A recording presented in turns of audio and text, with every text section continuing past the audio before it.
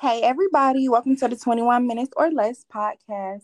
Today we have a special guest. Her name is Nina Spear, and she's actually an attorney. She's a four-time published author. She's a speaker as well as a truth teller. So she actually has a book coming out this November, and it's going to be called Dear Future Lawyer, an Intimate Survival Guide for the Female Minority Law Student. She also specializes in trademarks, copyrights, business formation, contract drafting and review, criminal defense, as well as family law. And she's had the privilege to speak for the University of Alabama Law School, the YMCA, as well as the Black Girl Project. So thank you for coming on our podcast. How are you today? I'm doing great. And small thing, guys, so that book has been out in print before, so don't believe that it's just like completely new, but the ebook is going to be packed with way more things than even the actual print book. So it'll be a new book that you've never seen before. So definitely check it out in November. It'll be released in an ebook format. So I am so happy to share a survival guide and journal for the female minority law student again, but in ebook version. So I'm doing pretty good today. How are you guys? I'm good. I love this book concept. I'm gonna actually have to get it from my friend. She's in law school right now, so that's really dope that you're doing on the ebook format. So it can be easier for everybody to access. Yes, more people looking at the book or having eyes on it is important. And for those of you who are worried about, the journal option, don't worry, I still got you. Because obviously the ebook version of the book won't have it where you can write in the journal because it's ebook. But if you buy the book and you show me you've bought the book or anything like that, there will be a link to how to get the journal pages still. So Yay. So first, you are a lawyer. So can you tell us about, what prompted you to start your law firm? So for me, starting my firm was kind of a force of necessity. When I was starting out the practice, I was trying to actually find a job. And I thought, get your law degree, get your law license, do what you're supposed to do, an interview was enough. But if you notice anything about the legal world, it's very forced in nature on us to be the very top of our class, and if you're not the very top of your class, which obviously I was not, I was a first generation lawyer, and I had some difficulties when I first started. I had a lot of difficulty also finding a job when I got out. In fact, I found jobs, but the jobs were offering to pay like $22,000 and $5,000 for 6 months. It was some crazy figures. I think there was one job in Mississippi. If I wanted to go all the way out there, there was a reasonable job, but they didn't hire. They did send me a nice, well worded rejection letter that they took time to think about. But after about so many job interviews and so many applications, I realized that I was going to have to start something because I needed to pay my health insurance. So I was talking to one of my mentors in O. Henry's coffee shop here in Birmingham, Alabama. And she said to me something crazy that I actually applied and just did. She said, I don't really see you working for anyone. I see you kind of owning your own firm with a bunch of women behind you and powerful leaders and things like that. And I was like, I think you're crazy. I don't think that's in my wheelhouse. And funny enough, I did it to pay the bills for the first year, and I have not stopped doing it ever since. So it was a force of necessity. I needed to work. I had a license. I didn't find a job that was paying me enough money, and I got a book. And the book that I always quote, and people think I'm crazy, is How to Start a Law Firm for Dummies book that I read cover to cover in Kinko's one day. And after I finished reading it cover to cover, I was like, I can do this. And nobody else probably would read that book cover to cover and feel that way. But I just, I didn't want to sit and feel sorry for myself because I couldn't find an opportunity. But I also knew that I had to do something. So that's how I fell into that. Thank you. I think that's super cool that, you realized that it wasn't enough of what you were looking for in other firms, and you kind of just went and did it on your own. So I know that was something that probably wasn't easy. What's some tips that you could give to someone else that might be in the same situation where, of course, with COVID, it's probably even more limited jobs that fit people's what they're looking for. But what about somebody who's thinking about starting a law firm or just a business in general? What advice would you give to them? So my advice would be to one, consider all the talent that you possess within. As a COVID graduate, because that's what you'll be, a lot of my clients are actually starting their own businesses. So think about that. Think about what you're doing. There's so many people. I think I've formed maybe 8 LLCs since I first relaunched the firm on the transactional side during COVID. And in that, I've also had like 3 or 4 trademark clients, and they're all focused on building out their brand and making a name for themselves. And some have got through their 10,000 sale and things like that. And that can be you too. However, it's going to take work. You're going to get frustrated. People are not going to pay up front all the time. And it's going to take a while to build your customer base. But if you think about it from a perspective of you are in charge of your own hours, your own health insurance, all that stuff is scary, but it's also deeply rewarding, right? To be able to control or take control over all of those things and not have to rely on an employer to tell you what to do, or an employer to limit or cap the funds that you can receive. So I like to think about it like that. If you can't find anything in the market and you've looked and you've tried and you've applied until you're crazy, create it. Don't, just don't sit there and believe that there's nothing else you can do. You can always create a job, and it might take a little while. It took me 2 years before it started becoming truly profitable for me, because my first year I made $80. So take your own future into your hands by making something, because you can always create a job. You don't have to always find it. You can create it. Okay. And I know being a lawyer is probably really busy, combined with being a public speaker, an author, and of course, a truth dealer. So, how do you manage to find a way to make sure you have time for everything and nothing gets dropped? Or even with, being a lawyer, you have a lot of different clients. Like, how do you just find that balance to where, you're not always working, you still able to handle your clients, but also incorporate some self-care? Awesome. That's a great question. I believe in admin days. So Mondays, I don't actually take in any clients. Monday is actually admin day whenever I open up. There are a lot of businesses, especially restaurant owners, that close on certain days. And that's the way that they do it to add balance to their lives. So I take Sundays off clearly because it's the weekend and it's the day of the rest. If you read your scripture, whatever you believe, that's just what it is the day of rest. So you have to incorporate at least one on the weekend, I think. And then Monday is a during the week rest day, so that I can also go handle stuff for work, take stuff to the post office, run to the bank, whatever I need to do. I do those things on Monday because those are my admin days. So sometimes I'll play catch up with client work. This Monday I'll actually be doing election training because I'm going to be working as a poll worker this election. But what I will say is that you need to give yourself a day. You can't just do it all 7 days a week, no time off. You also need to find some workout stuff. Now, the last month did I find time to work out? Probably not. But September, I killed it. I think I got like 52 miles in for my walking at my favorite track to go to. So that's the thing. You have to find balance, and the only way you can find it, right, is if you make time. The best way to do it is put it on your schedule. If you know that you need to work out, call it an appointment, right? Walking appointment, gym appointment, hair appointment, whatever you take seriously. We put doctor's appointment on our calendar and take it seriously all the time. So whatever you do it, put it on your calendar and make it a necessity. Like make it something that you can't shake. It doesn't have to happen at that specific time, but you need to do it. And like for anybody, all you got to do is figure out days where you can take a break. You are not limitless in the fact that you have only 7 days in a week. You need 2 days at least to take a break.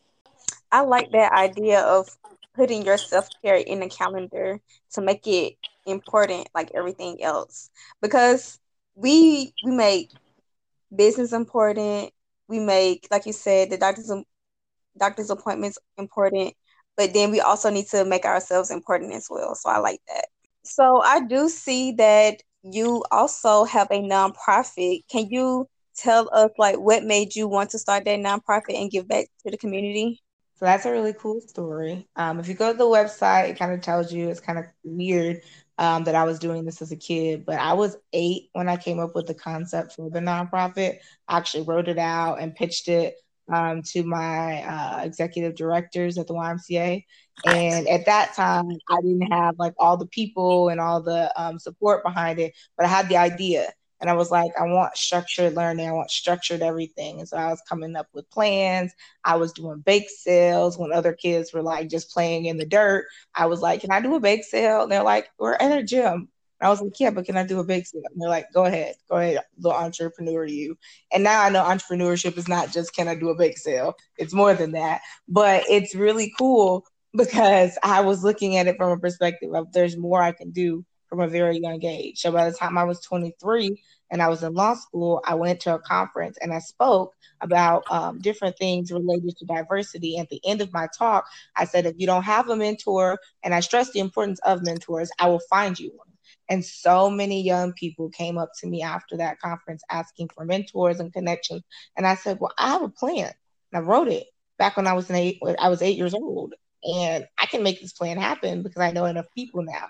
And so I had about 5 or 6 people who believed, and we just kind of formed the nonprofit back when I was a 2L going to be a 3L in law school. So we got together my second semester of my 2L year, and by the first semester of my 3L year, we had a nonprofit. So it's been going on since 2016, and it's about long-term continuous mentorship. And what we've done is basically pledge to be mentors for life. So even if for some reason your mentor that we pair you with falls off, my board and I promise to be there to mentor you in case you ever need anything along the road, if you get confused or anything. But I usually try to make the pairings in the career field that person is in. And this year we actually expanded to doing a summer camp. So we did a virtual STEM summer camp for 6 weeks where we focused on robotics, coding.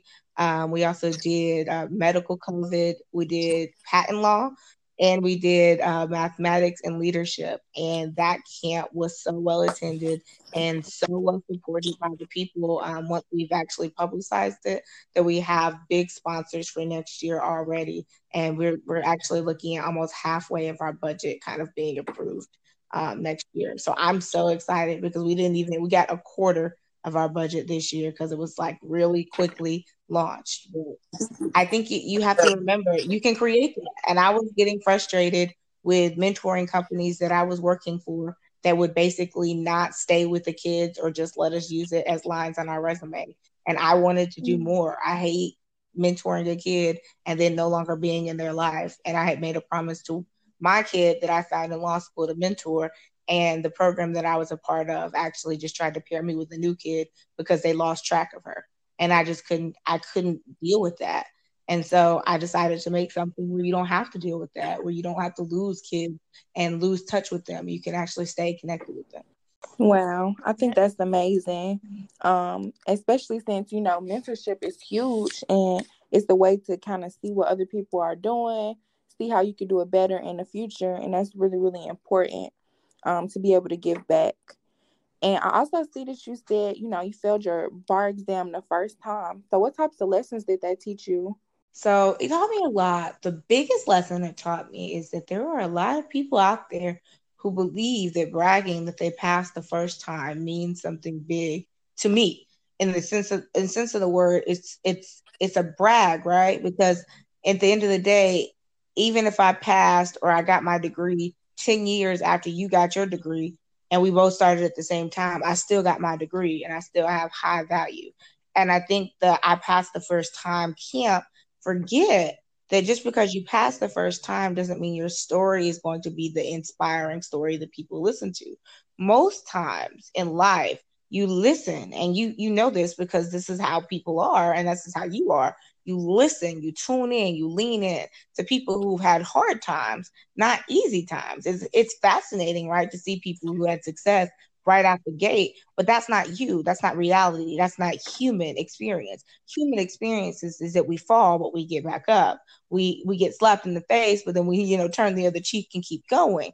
Like that's human experience. So I learned that I had to stop allowing this automatic success society. And don't get me wrong, like I went to Howard University. I'm a proud Howard alum. But the thing of the matter is, uh, those things they don't make you feel bad or good when you go to university. We all kind of were the same.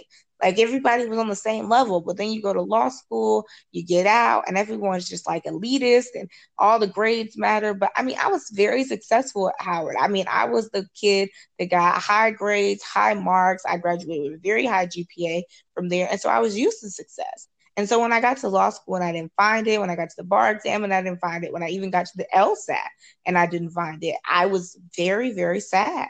And that's what law school kind of teaches you, to be sad if you don't do very well or excellently or don't score above average. And that's not right, right? Because you're still brilliant.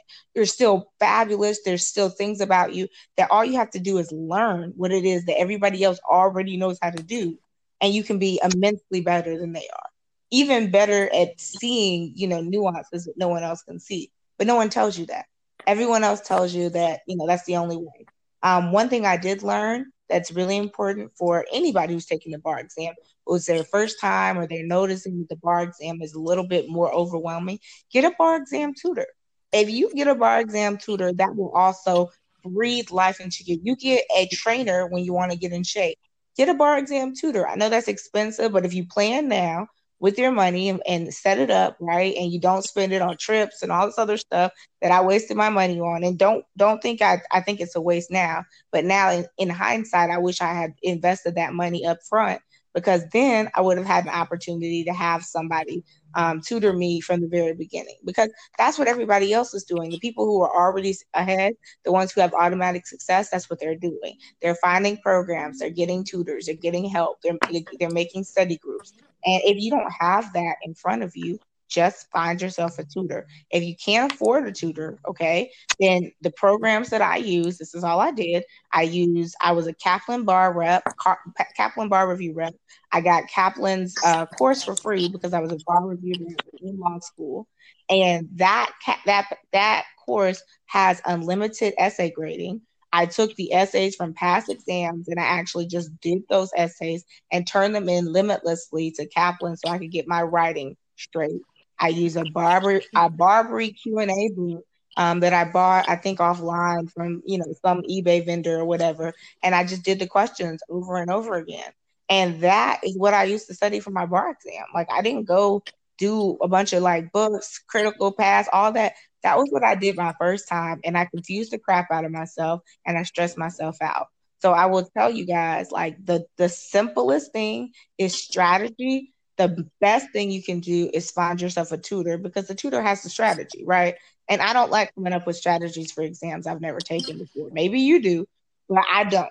And so what I learned was that find yourself an affordable tutor. If you need one or you want me to recommend one, the one I know is the Lawyer Makers Academy. He does do bar exam tutoring, even virtually, I believe. But just make sure, you're really worried about your exam. If you're not worried about it, then do the courses, but do way more practice than they tell you. That's all I got. That is great advice. I appreciate you saying that. Just go out and get the help and invest in yourself, because that's what a lot of us have to do. Even as entrepreneurs, we have to make sure we make those investments. I heard you say that they teach in law school, to be sad or to pretty much like compare yourself to others and try to be at the top. How were you able to protect your mental health during that time? So I had a mentor tell me this, and this is something you guys should really take to heart. Social media is a very, very toxic culture if you use it to share every win and you also don't share the ups and downs of your journey, right? So in law school, I just didn't share anything. Like, I didn't talk about my grades. I didn't talk about my scores on the LSAT. I didn't talk about what jobs I was getting. And it brought me an immense amount of peace because people made assumptions. Oh, you got that perfect LSAT score. That's why you don't want to tell us. Absolutely not. That's not what I got. But if that's what you want to assume, that's cool. But I would never talk about the exams. And then after all of my exams, I would actually go in the bathroom and cry. And I kid you not, I went in the bathroom and cried, not because I was sad, but because for some reason, God had me remember enough on that exam to not fail. And that's all I needed to do. And so I went and cried in the bathroom. Nobody knew I was crying in the bathroom. And then I would wipe my eyes and I would leave. And I would put headphones in all the way up until they told us to start the exam because I don't want to hear anybody's mouth before the exam. So I mean that's it. I mean you gotta cover yourself or use everything outside of you as a tool to be like, yeah, everybody else is caught up in comparison. I have to focus on doing what I need to do. I think that's super important. When we start comparing ourselves to other people, that's when we start to get disappointed for sure. So can you please leave our audience with like one last gem? It could be like anything you feel is gonna move them, touch them, just somehow help them, whether it's with mental health or entrepreneurship. My big advice to you, and I'll probably couch it in the bar exam because I know you guys are probably worried about that right now. A lot of people are getting their test results back, and maybe you're not happy. Is that treat it like a baby, right? It's a baby. You gotta take care of, nurture the baby, but no parent knows how to do it perfectly. So there's nobody out there that's doing it more perfect than you are, right? There's just some people who understand how to do it and they get it, but no parent is perfect. So nobody has the perfect parenting plan, just like nobody has the perfect bar exam plan. So remember, you are nursing a baby and babies need balance, babies need sleep. You need sleep while taking care of this baby that's a bar exam. And then once you're done taking care of that baby, it has a lifetime, right? You have to grow, you have to nurture and put into the profession. What you put into that bar exam. You have to do that every day. The same balance you had to try to figure out during the bar exam, you never stop applying it. So don't think about like the bar exam, you're done. Like the same type of work-life balance that you created for the bar exam, you got to figure out how to create that for your real life because that's what the practice of law is going to be. It's a ton of studying, a ton of figuring things out and not understanding concepts. So treat it like a baby, nurture it, learn it, read books about it. People read books to prepare for babies. So read books, find the law, find the sections. But at the end of the day, don't read everything because when parents do that, they get overwhelmed. So when you do that with your life and your law life, that's what's going to happen. So don't do that to your law baby life.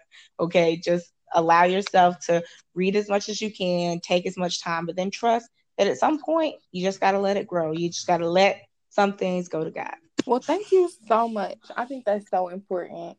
And can you please let our audience know where they can find you on social media? Yeah, so you guys can find me. My name is Nina on social media. It's Neena, and then the other name is _RANI. And you guys can also, reach out, DM, let us know how the show went. But if you just want to ask things or you see things on there that you're like, oh my gosh, I didn't know you did trademark. That's so cool. Or I want to talk about that mentoring thing you were talking about. Anything, just reach out, DM me. And you can also, text the firm 205-490-8068 anytime. And, we'll be sure to send you some freebies if you send your name and your email. So just, do that. Stay connected. Tell us how the show went. I'd like to tell you guys how, you guys can make the world a better place because I believe that if there's people out there that are speaking life instead of always ragging on people's dreams, they'll actually chase them. Well, thank you so much. It was so exciting talking to you. Make sure y'all also go follow our social media pages. Our Instagram, Twitter, and Facebook is 21 Minutes or Less. And then our YouTube is 21 Minutes or Less Podcast. And go follow our personal pages. Mine is at Keisha Milana. And mine is at Miss Butterfly 21. And we're going to see y'all on the next episode.